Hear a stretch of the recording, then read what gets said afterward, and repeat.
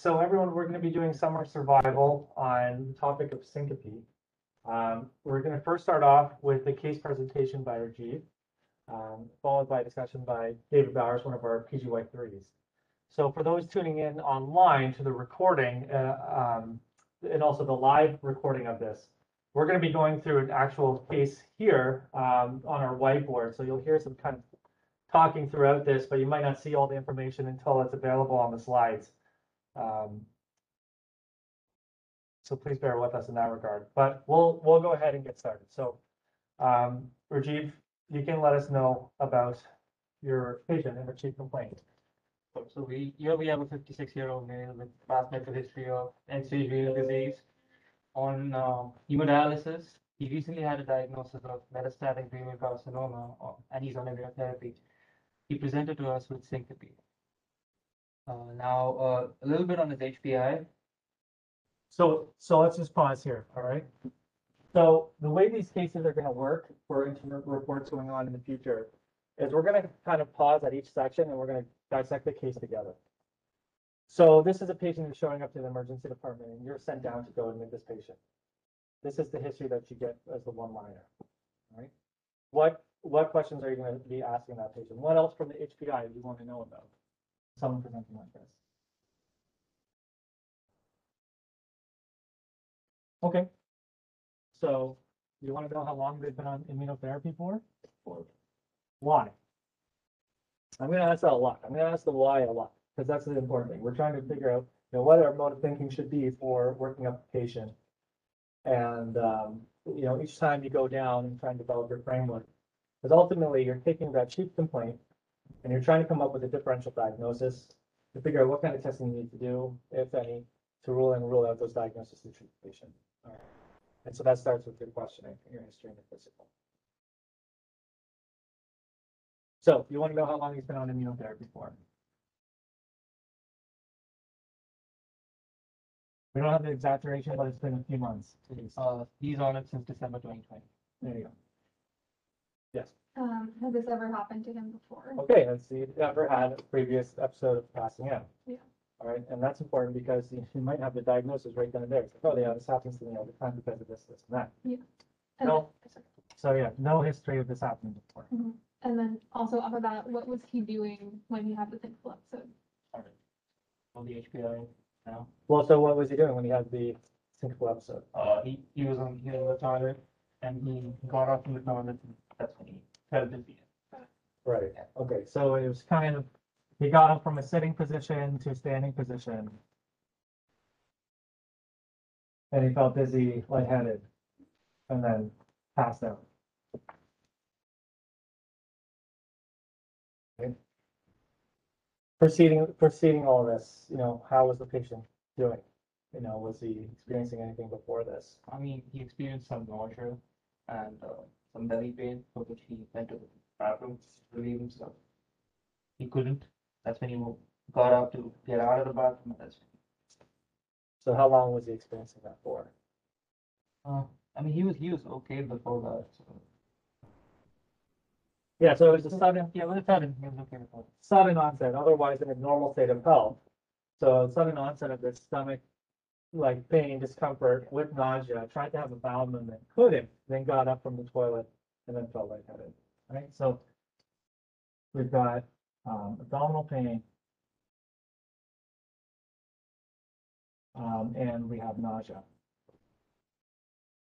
But otherwise in normal state of health. What other questions would you be asked?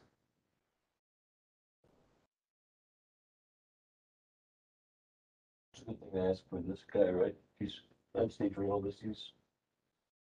On dialysis, what would be a good question to potentially ask? Medication. So yeah, so that will be important kind of later on. But this is more so addressing a chief complaint, right? So getting like the actual history of the HPI portion of it. All right, good. So how long? And then so for him it was an unseen fall. No one saw it, so it was an unknown time. No one witnessed it.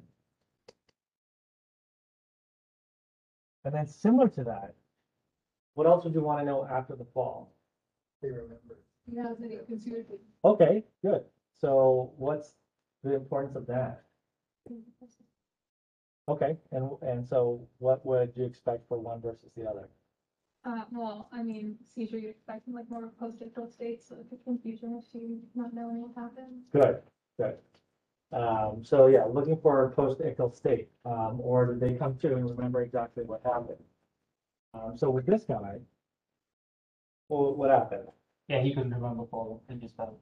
Yeah, he couldn't remember the fall, but he didn't seem to be confused afterwards. He was, knew where he was, he knew who he was, but wasn't able to like identify what happened with the fall. So, no post-ictal, but does not remember the fall.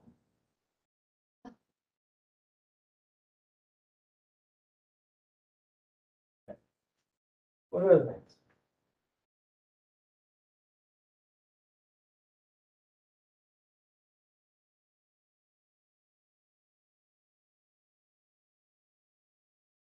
Sound like crowd today.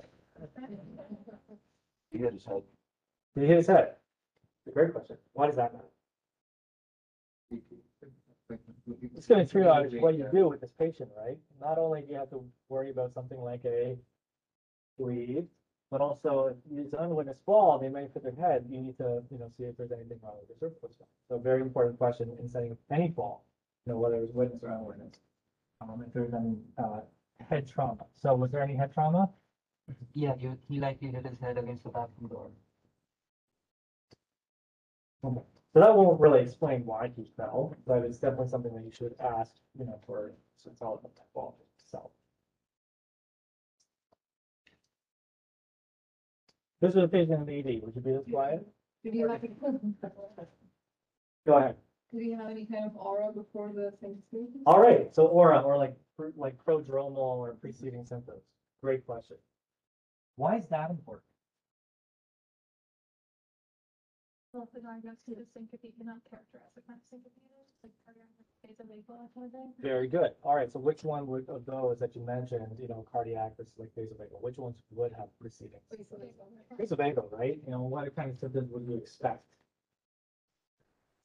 Hot flashes. Yeah, like flushing, like headedness, nausea, whatever it might be.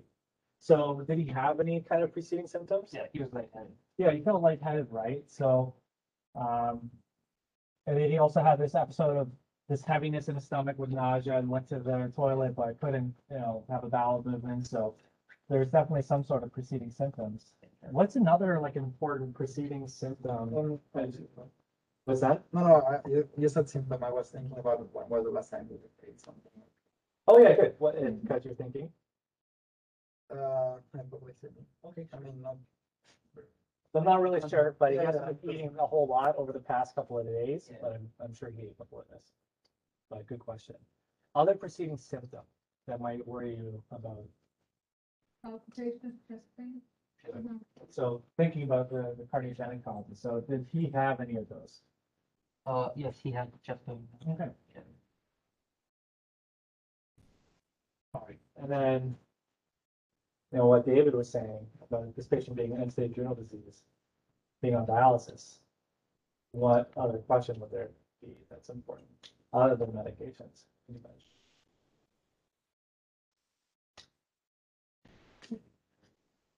I don't know, but oftentimes. We get hypertensive after that. Yes, so why? So it's a huge shift of volumes, right? And a lot of times you could be taking volume off, if you're not running them even. So for us to know that, like did the patient have dialysis that day? Or when was their last dialysis?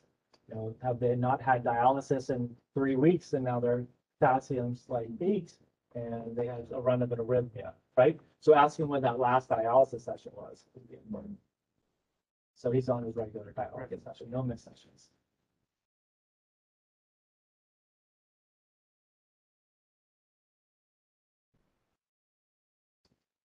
Anything else that you want to ask in this history?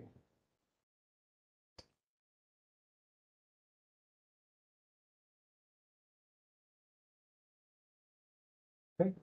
Anything else on review systems other than this? Did we miss anything? I mean, the chest pain Yeah, is the characteristics of the chest pain. yeah, so exactly. So with the chest pain, I mean, that can range from not so severe to very severe. It can have other distinguishing features to it that are associated with it. You know, so they radiate. They're associated with being shortness of breath. They're Floridic in nature, was it positional? They're radiating back. Yeah, it did not radiate. Okay, so There's it's a no- substernal pain. That was like a dull pain. Yeah, nothing. Yeah, it did not radiate. Otherwise, the ROS was negative. Right, because what you're doing is you're framing your questions to go through that. So when you think, you know, chief complaint, whether it's shortness of breath, immediately before you go into that room, you're thinking of your differential of shortness of breath and dyspnea. And you go in with a line of questions to try and help narrow down your diagnosis. Same thing with syncope here. All right, so some people say syncope is a symptom, and some people call it like a diagnosis on its own, but more so it's a symptom of something else going on. So again, you're going off the chief complaint and you're asking these questions to try and narrow down your differential. Okay. So other stuff, right? So past medical history, all that other stuff we'll get into now. So let's just bring that up.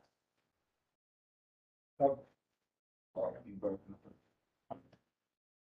As you can see, the past medical history of anxiety or depression, ulcerative colitis, fatty liver, chronic thrombocytopenia, hyperparathyroidism, hypertension, and he got his kidney transplant 8 years ago. And now he has a primary adenocarcinoma of the kidney. Okay. For his surgical history, he had a bronchoscopy for a perihilar mass sometime in 2020. Family history is not relevant. And he's a non-smoker, no alcohol use, no recreational drug use. and the other portion of this too is medications, right? So we want to read off the meds and I'll try and, I want to write them down, just listen. There's too many. I mean, this person is on a lot of meds. First one is allopurinol, amlodipine, dexamethasone, escitalopram, everolimus, hydrocodone-acetaminophen, ipratropium, lenvatinib, mesalamine, metoprolol tartrate, mycophenolate, oxazepam, pantoprazole, prednisone, Bactrim thrice a week, tamsulosin, and trazodone. So quite a bit of meds, right? All right. Now, why are the meds important? Because they can also play into chief complaint, right? So of the long list of meds, do you recognize any that you might be thinking about that could be? You want me to repeat the list? No, it's okay. We don't have enough time. Tamsulosin, Tamsulosin. Okay, good. So what is tamsulosin? alpha blocker, With a notorious side effect of, orthostatic hypotension.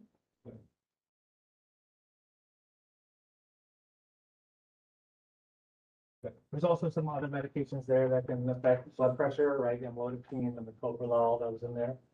What other meds were in there? So there was oxazepam, there was Norco, which is hydrocodone and hydrocodone and acetaminophen.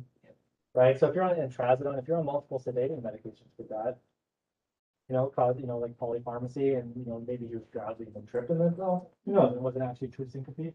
So that's why getting a good med reconciliation is extremely important, all right?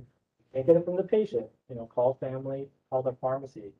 But just make sure, just at that initial encounter, you're really doing your best to get the most recent medications. Right, because you're always trying to get back here. Even that's so important to this guy as well, but especially with patients who have undergone transplant and are on immunosuppressants, right? You want to, if they're being covered with like fungals or anything, antifungals as well, you want to think about things that can change your heart rhythm. We'll kind of get into. Absolutely. Absolutely. All right. So after we get the history, we're going to go do a physical exam. So what are the kinds of things that you'll be looking for in a physical exam? Just off the top of your head. Especially in this case. Any murmur? Okay. All right. I'm thinking of what to be exact. You're looking for that. They confirm about Pardon? Like, The valvular lesion, is that what you said? yeah, Okay, what's like one that would, could definitely precipitate Aortic stenosis. aortic stenosis, right? Think are more elderly individuals, calcified aortic valves, or if they're young and have a cuspid, absolutely. So you're looking for that. What else I heard say? Like vitals and orthostatic vitals. Perfect. So yeah, your vitals, right? So we have the vital signs here, and then you mentioned another important thing, orthostatic vitals. Make sure that if you're seeing syncope, so EKG and orthostatic vitals are the only tests that are recommended for every case of syncope. Right? Everything else is dependent on your other findings. But a baseline orthostatic vitals, EKG, those are your standard testing. So just make sure that you're doing orthostatic vitals whenever you're seeing a patient with this. Okay, so make sure you're getting blood pressure right down, sit them up 5 minutes, then check it again, sitting up, standing up 5 minutes, then check the blood pressure again. You check it like within 30 seconds, it's not realistic. All right, so you're gonna see a lot more orthostatic hypertension than what's truly there. Good. So let's and anything else on exam? Neurological deficits. Okay. All right. So elaborate on that. What would you be looking for in particular for syncope? Any weakness? I mean, maybe it was a stroke. Yeah. So maybe a stroke, right? So syncope is like a transient loss of consciousness. What type of stroke do you generally see that with? Yeah. So I more. can see him. Yes, so more so what vascular territory would you be concerned with? That would be an anterior stroke or a posterior stroke? So posterior stroke. So yeah, so basically if you're cutting up blood supply to the basilar artery, you're losing the what's it called? Thing in the starts with an R. Thank you. That's what you're cutting off your blood supply to, and that would cause a transient loss of consciousness. Well done. Good teamwork on that one. All right, so let's go ahead to the physical exam and let's see what was found. All right, his vitals were fairly stable, except for the blood pressure that we see. The systolic varied between 111 and 89. I think that's for standing and lying down and standing, and the diastolic was between 77 and 54, lying down and So those are just the ranges. yes, The ranges. those are the ranges. They unfortunately did not do orthostatic vitals for this. Yeah, he was starting at 94 too bad. His head was atraumatic, normocephalic, so the skull really didn't cause any trauma to his head. His pupils were equal, round, reactive to light. His neck showed a positive JV, like there was jugular venous distension. His heart sounds, they were regular rate and rhythm. They were distant. There were no murmurs, gallops, or rubs heard. Lung and abdominal exam were unremarkable. No lymphadenopathy, and skin was so unremarkable. Neurologically, he's alert and oriented ×3, and there were no cranial nerve deficits found. So now that we have the pieces of information, including the history and the physical, now at this point we'll pause and we'll kind of think of what our differential is. Because what comes next? Ordering things, right? And we always have to order things with a purpose, with the thought that we're going to be using these labs to rule in, rule out certain things. So why don't we come up with a differential that we're going to try and track down? Where's the vagal? Pardon? Where's the vagal syncope? Vasovagal. Okay, sure.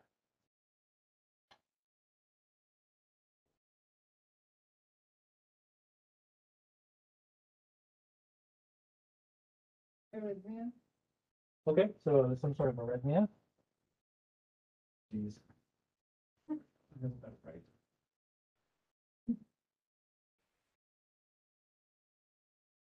Can't use autocorrect on this. So some sort of arrhythmia, right? And it's usually going to be either a tachyarrhythmia or a bradycardia, right? And so it'll be something like VT-VF. AFib generally won't cause syncope. They usually supply enough cardiac output that they wouldn't pass out. So that's very rare. SVT possibly, if it's going fast enough. And then, something like a complete heart block. Okay, what else? Medication induced. All right, so meds. So now when you say medication induced, so like a polypharmacy sort of thing. So this could maybe be from the sedation of those other meds that we talked about, the benzo plus the Norco, right? But what else do you mean by medication induced? So orthostatic hypotension, okay.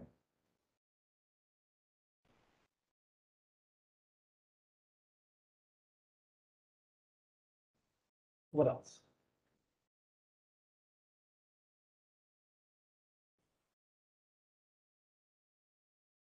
So you mentioned stroke, right? You know, looking for on the neuro exam. So yeah, possibly if it's like posterior circulation stroke. Yeah. I mean, this is an unwitnessed fall. We don't know what happened to the patient, you know. What's another look-alike this could be? Seizure, right? We weren't there. No one was there to see was he having convulsive episodes. Maybe he was found an hour later after he's recovered from this post-ictal state, you know? So that should remain on the differential, maybe a little bit lower down given the history that was given to us. Along with that as well, like, lookalikes, right, like intoxication, versus say, Yeah, drinking, 12 beers before I let out of the toilet, you don't know the whole story. Electrolyte imbalance. okay, so that would then, so electrolyte imbalances, which could then produce what? Yeah, so that could go up to here, and again, that goes along with the history of this ESRD analysis and everything like that. What are some other dangerous etiologies of somebody passing it? Okay, so acute CHF, so meaning what's like the most likely precipitant of an acute CHF?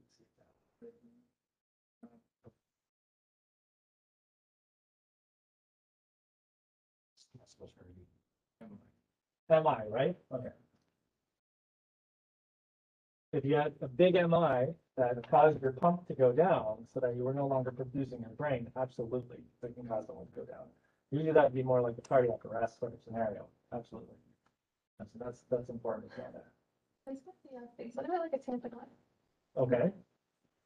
Especially with him having, you know, the distant heart sounds in a JVD, and he was hypotensive too, we found at some point. Okay. So yeah, tamponade again is kind of along the same lines of the cardiac etiology where it's sort of it's affecting the pump, but it's more so like an obstructive etiology, an obstructive shock rather than a cardiogenic shock. Along the same lines, what's another example of obstructive shock? EE. PE is another big one, right? So they did a bunch of studies that retrospectively looked at people who came in with syncope and found that people did have PE, and like vice versa, you know, people with PE. So that's absolutely important as well. And these are the ones that can put you into big trouble. All right. I mean, that's a pretty solid differential that we've come up with so far. You know, there's other things too, like situational, which is one of the other kind of examples of something similar to vasovagal. You know, like there's micturition, syncope, and a bunch of stuff like that. So I'd say that's a pretty solid differential. So what do you want to order? How do you want to work this patient out? EKG. All right. I think that's a great start. You know what? I think it's so great. Let's just have you This is how old this is, guy? 56. Does anyone want to take a shot at the EKG? I mean, just the basics, right? Rhythm, answers. Anyone volunteer or something. Just I'm just gonna pick somebody. Oh, my friend, Alberto, that's you. So, very well.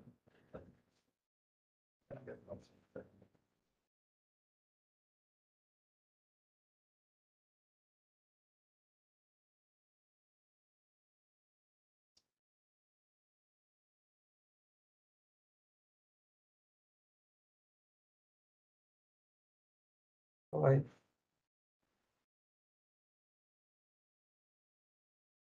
think it's on sinus rhythm, Okay, yeah.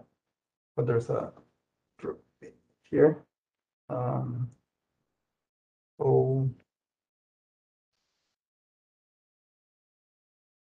So we kind of take it through step by step. So first you start with your rate, your rhythm, and your axis.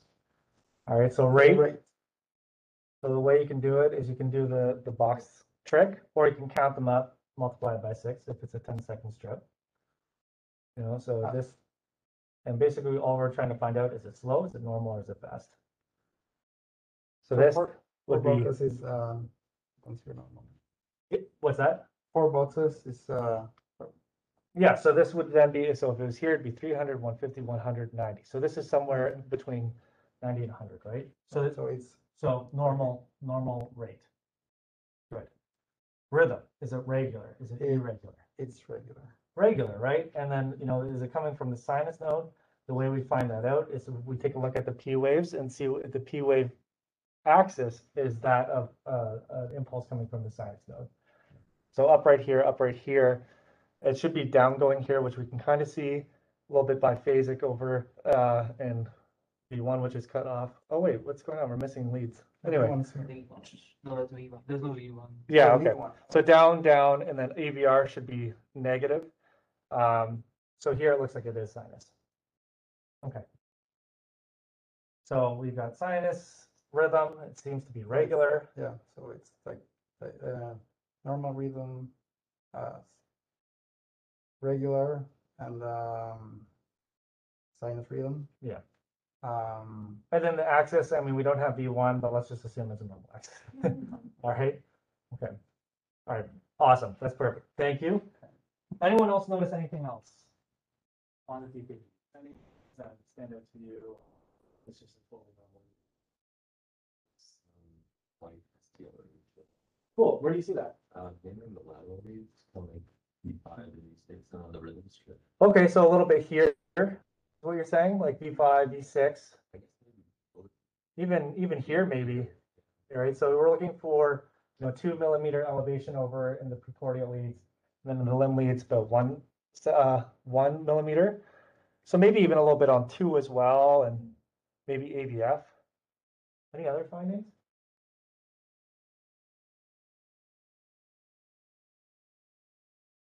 It's really, really subtle on lead 2. So there's no flutter on lead 2 here? At the top, the one below. V2 on the right, on the second last. Gotcha, here. No, V2. Oh, on the rhythm Yeah. strip. Yeah. If you go to the right, like you see. Yeah, so this is a normal sinus rhythm. That's your T wave. There's no flutter waves there. But also just very, very subtly, there's a little bit of PR depressions here, right? When you're comparing it to the baseline of before the P wave, there's very, very subtle PR depressions.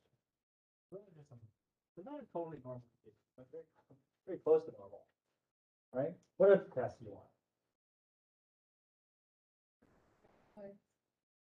Electrons. Okay, very good. So let's go back a slide. And why do you want the electrolytes? You want to look for the abnormalities that can lead to arrhythmia.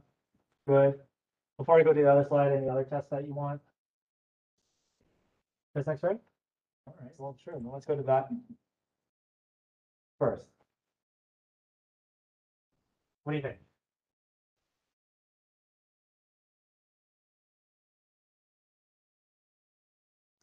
the right CT angle is. Yeah, Yeah, it looks kind of blunted, yeah. made a bit of a pleural effusion on that side. And Like the heart If you is, stay in the big media sign, actually, I totally agree with that. That's pretty wide. We, of course, would need to compare it to like a previous one. But yeah, so when you think of a widened media sign, I mean, notoriously think of Pretty bad. Shadow Tech. That's a big boxcar look, right? Yeah, so, yeah, aortic dissection is the one that's gonna be more common, I think. It's I don't know the epidemiology of anthrax. All right, good, and you wanted some baseline labs as well. Okay.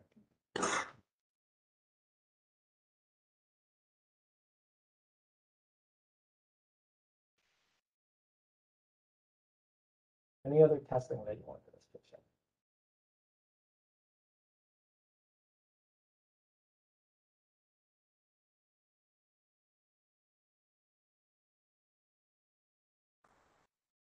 That's not me, I think, go, can we order an echo?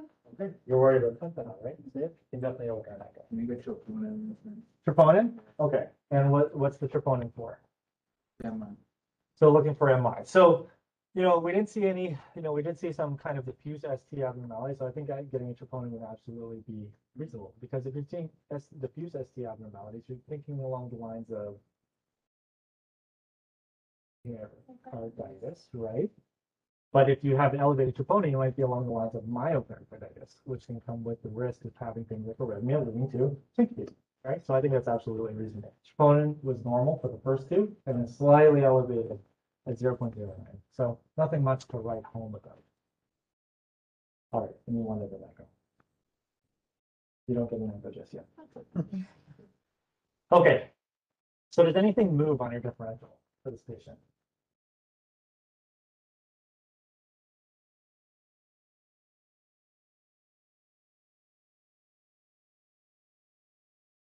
You got an EKG with maybe like signs of myopericarditis. You've got a big widening mediastinum on there.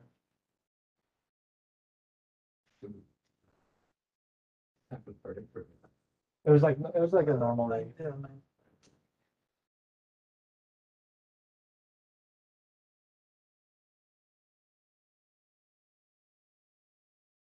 Anything move up after these tests?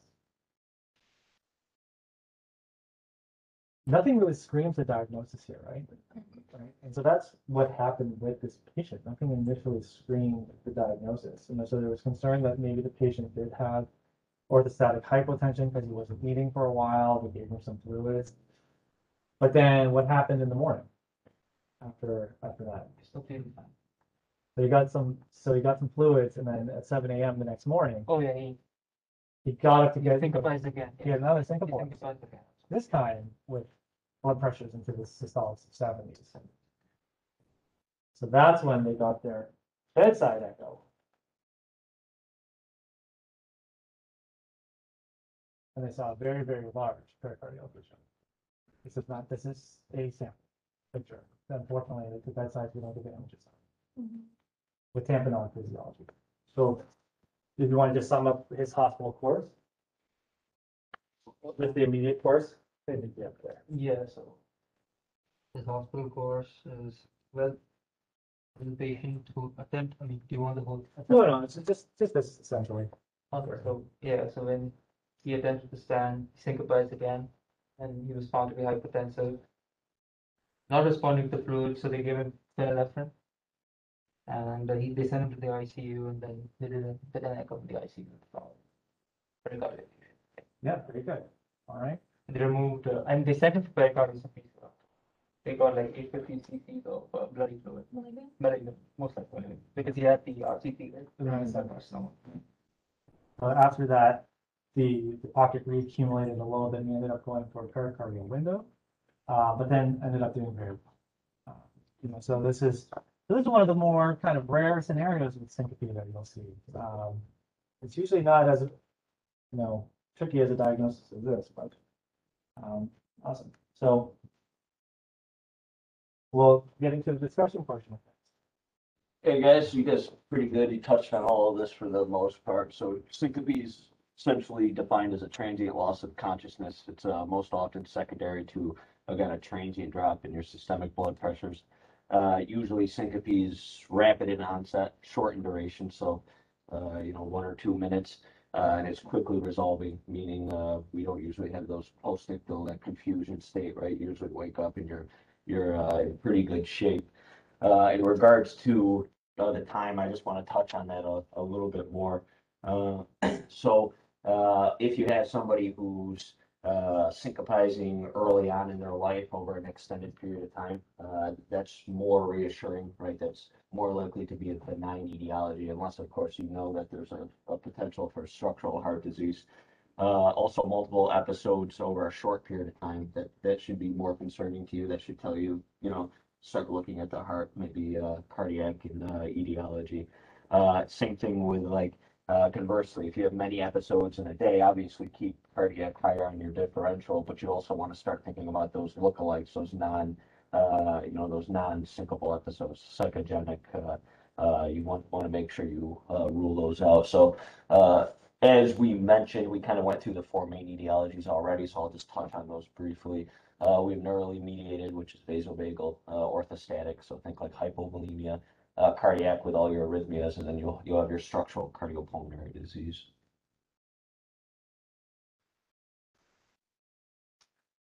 I think this.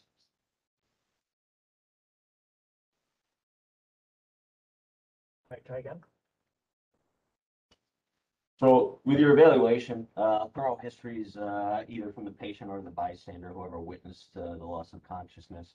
Vitals, obviously we talked about orthostatics, EKG is important with every patient. Get in the habit when you have a patient who sympathizes and you evaluate them in the ED or on the floor, always get that EKG. You look at that EKG first, that will tell you if there's something severe going on, and we'll kind of talk about some potential cardiac arrhythmias to look out for. Again, major things you want to consider.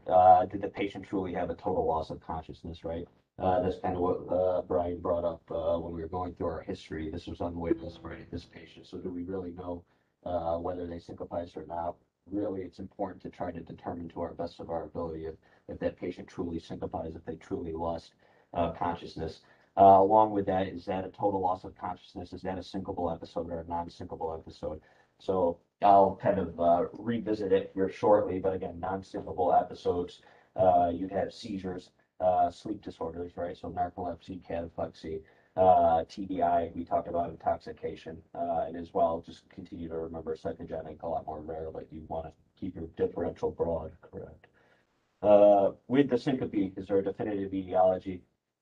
This guy, I would have told you if I had looked at the case prior to this, I would have said it looked like it was either vasovagal or orthostatic, perhaps a component of both, right? But obviously, when we started to rule things out the following morning, other etiologies kind of ramped up on our differential. So if there's a definitive etiology, that's important, right? If you know for sure it's not cardiac related, unlike this guy, but if it was a guy who came in, 92 years old and he's hasn't been eating well and he's got slammed up orthostatics and you give him fluid and he responds, and that's a guy who you feel a little bit better about, evaluating for a day or so versus this guy who obviously ended up having a prolonged hospital course. And then again, is there any concerns for high risk cardiac events or death? And I'll kind of tell you the main things, the red flags that should be going off in your head if you hear.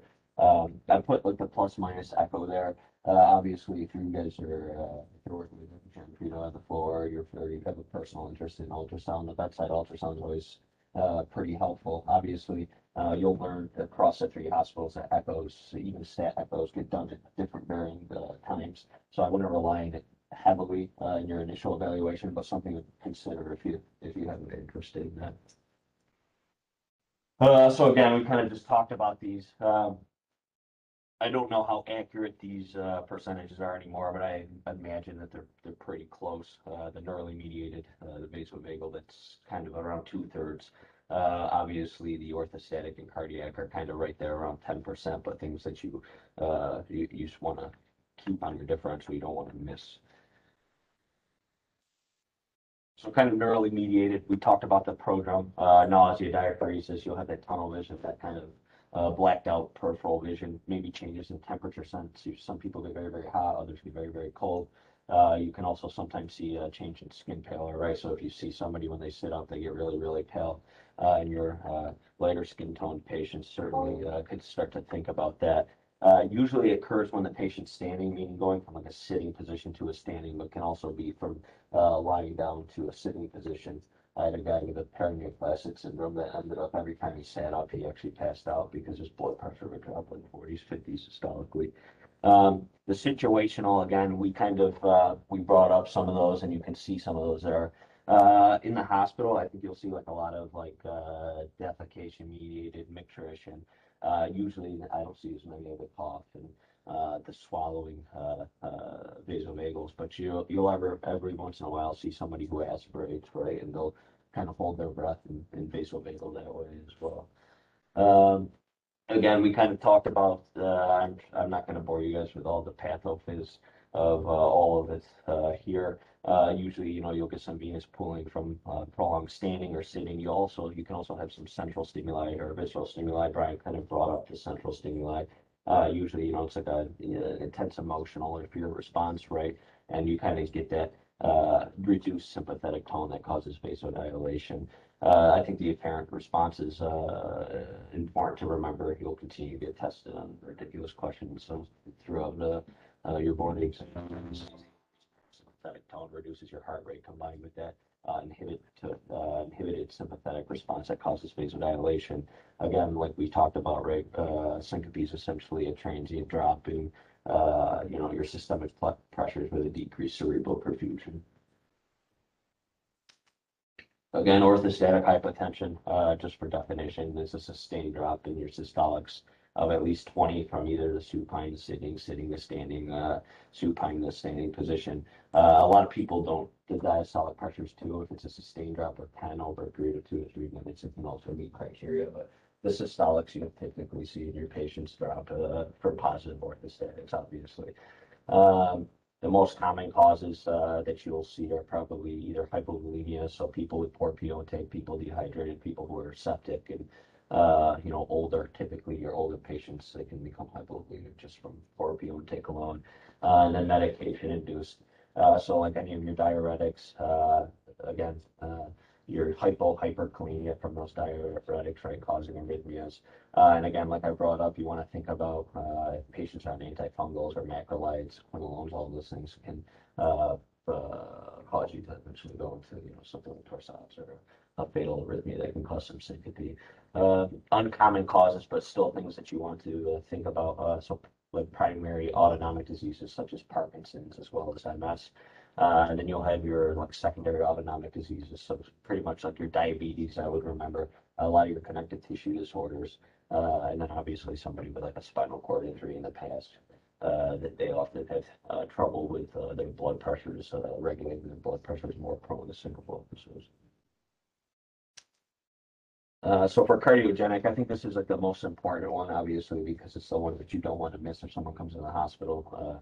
You're going to feel pretty lousy if you send somebody home and you miss a cardiac etiology of syncope.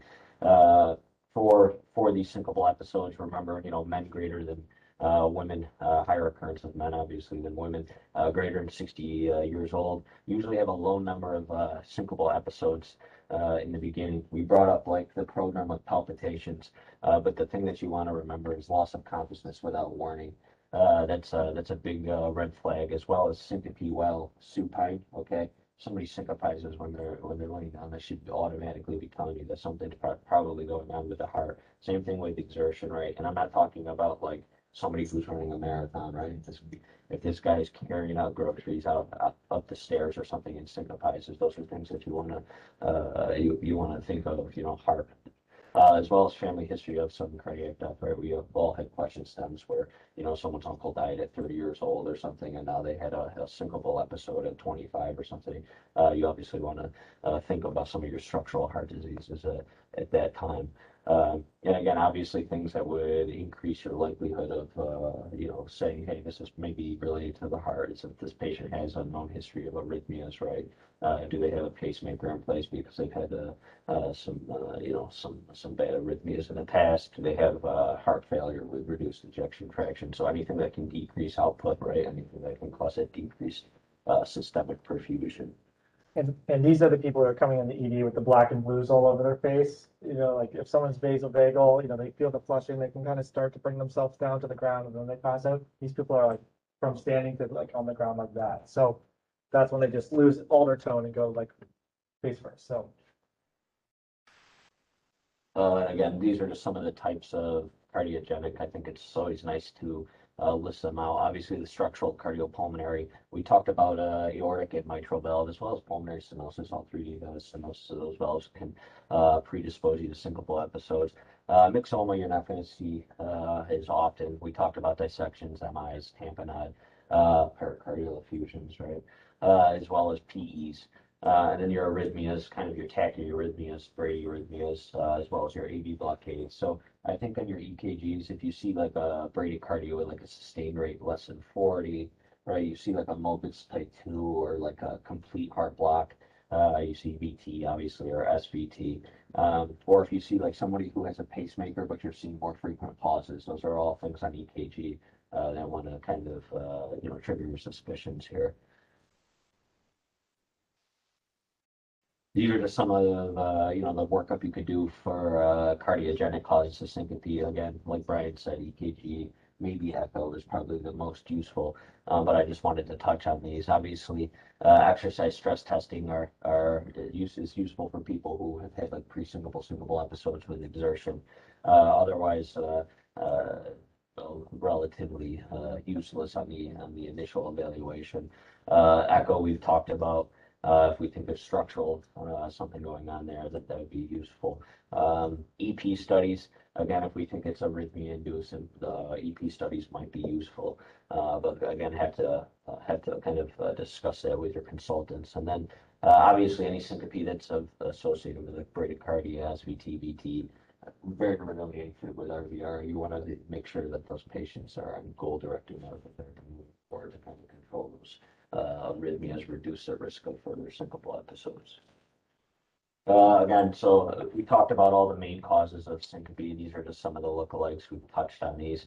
Epilepsy, stroke, again, anything in the posterior circulation causing basilar insufficiency can cause a loss of consciousness.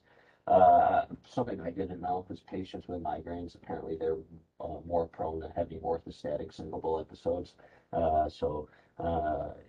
Somebody who's right on the cusp on their orthostatic vital signs, but if they have a history of migraines, certainly still consider those on your differential. They're thought to be vasovagal. The etiology, like the pathophys, is kind of unclear about why they have that. We talked about narcolepsy, cataplexy. These are people who don't usually have any amnesia of the event, often mistaken for a syncopal episode. Hopefully those people will have a well-established diagnosis of a sleep disorder by the time they're coming into you, if this is their first syncopal episode. Drop attacks. I'll just touch on this really. It typically happens in like middle-aged women. It's the pathophys is like unknown. They don't know if it's just like possible, like again, basilar insufficiency that's causing this, or whether it's just like unstable vestibular function, or like they say it's associated with orthopedic procedures, so like knee, leg weakness. Again, I guess this is just one of those catch-all things where you're not really sure what's going on. You just lump it into the drug. And for management of these like neurological lookalike causes, obviously you could get EEG, not typically recommended unless you have a high suspicion of seizure. Your CT MRI head, again, they're going to tell you essentially anybody an elderly patient who comes in and you think they might hit their head or they're unsure, you get a CT head done to rule out any bleed, but otherwise, typically if it's a 30-year-old guy who lost consciousness on a hot sunny day or something, dehydrated, you probably need a CT head. DFS. Yeah, correct. If you're thinking like one of those primary autonomic disorders, for sure. Yeah. I just wanted to touch on this because this gets confused a lot. We see people come in who they think had a seizure and are syncope and vice versa. Again, syncope, you typically have that aura. Epileptic seizures are variable. Again, duration. I think syncope is very short-lived, right? Not that seizures are that long, typically either 1 to 2 minutes, but syncopal episode, you want to think like seconds to a minute, right? Altered consciousness, obviously common. Things to look out for with seizures as well as like signs of the seizure, right? So tongue biting. So always check if you suspect a seizure done in the ED. Always check someone's mouth to see for any trauma there. And you'll typically see that postictal state after a seizure, so that confusion, that tiredness, sleepiness, lethargy, those are all things that should kind of lead you to believe that this might be syncope, or seizure. And then that's when you obviously would consider an EEG at that time, getting our neuro friends involved.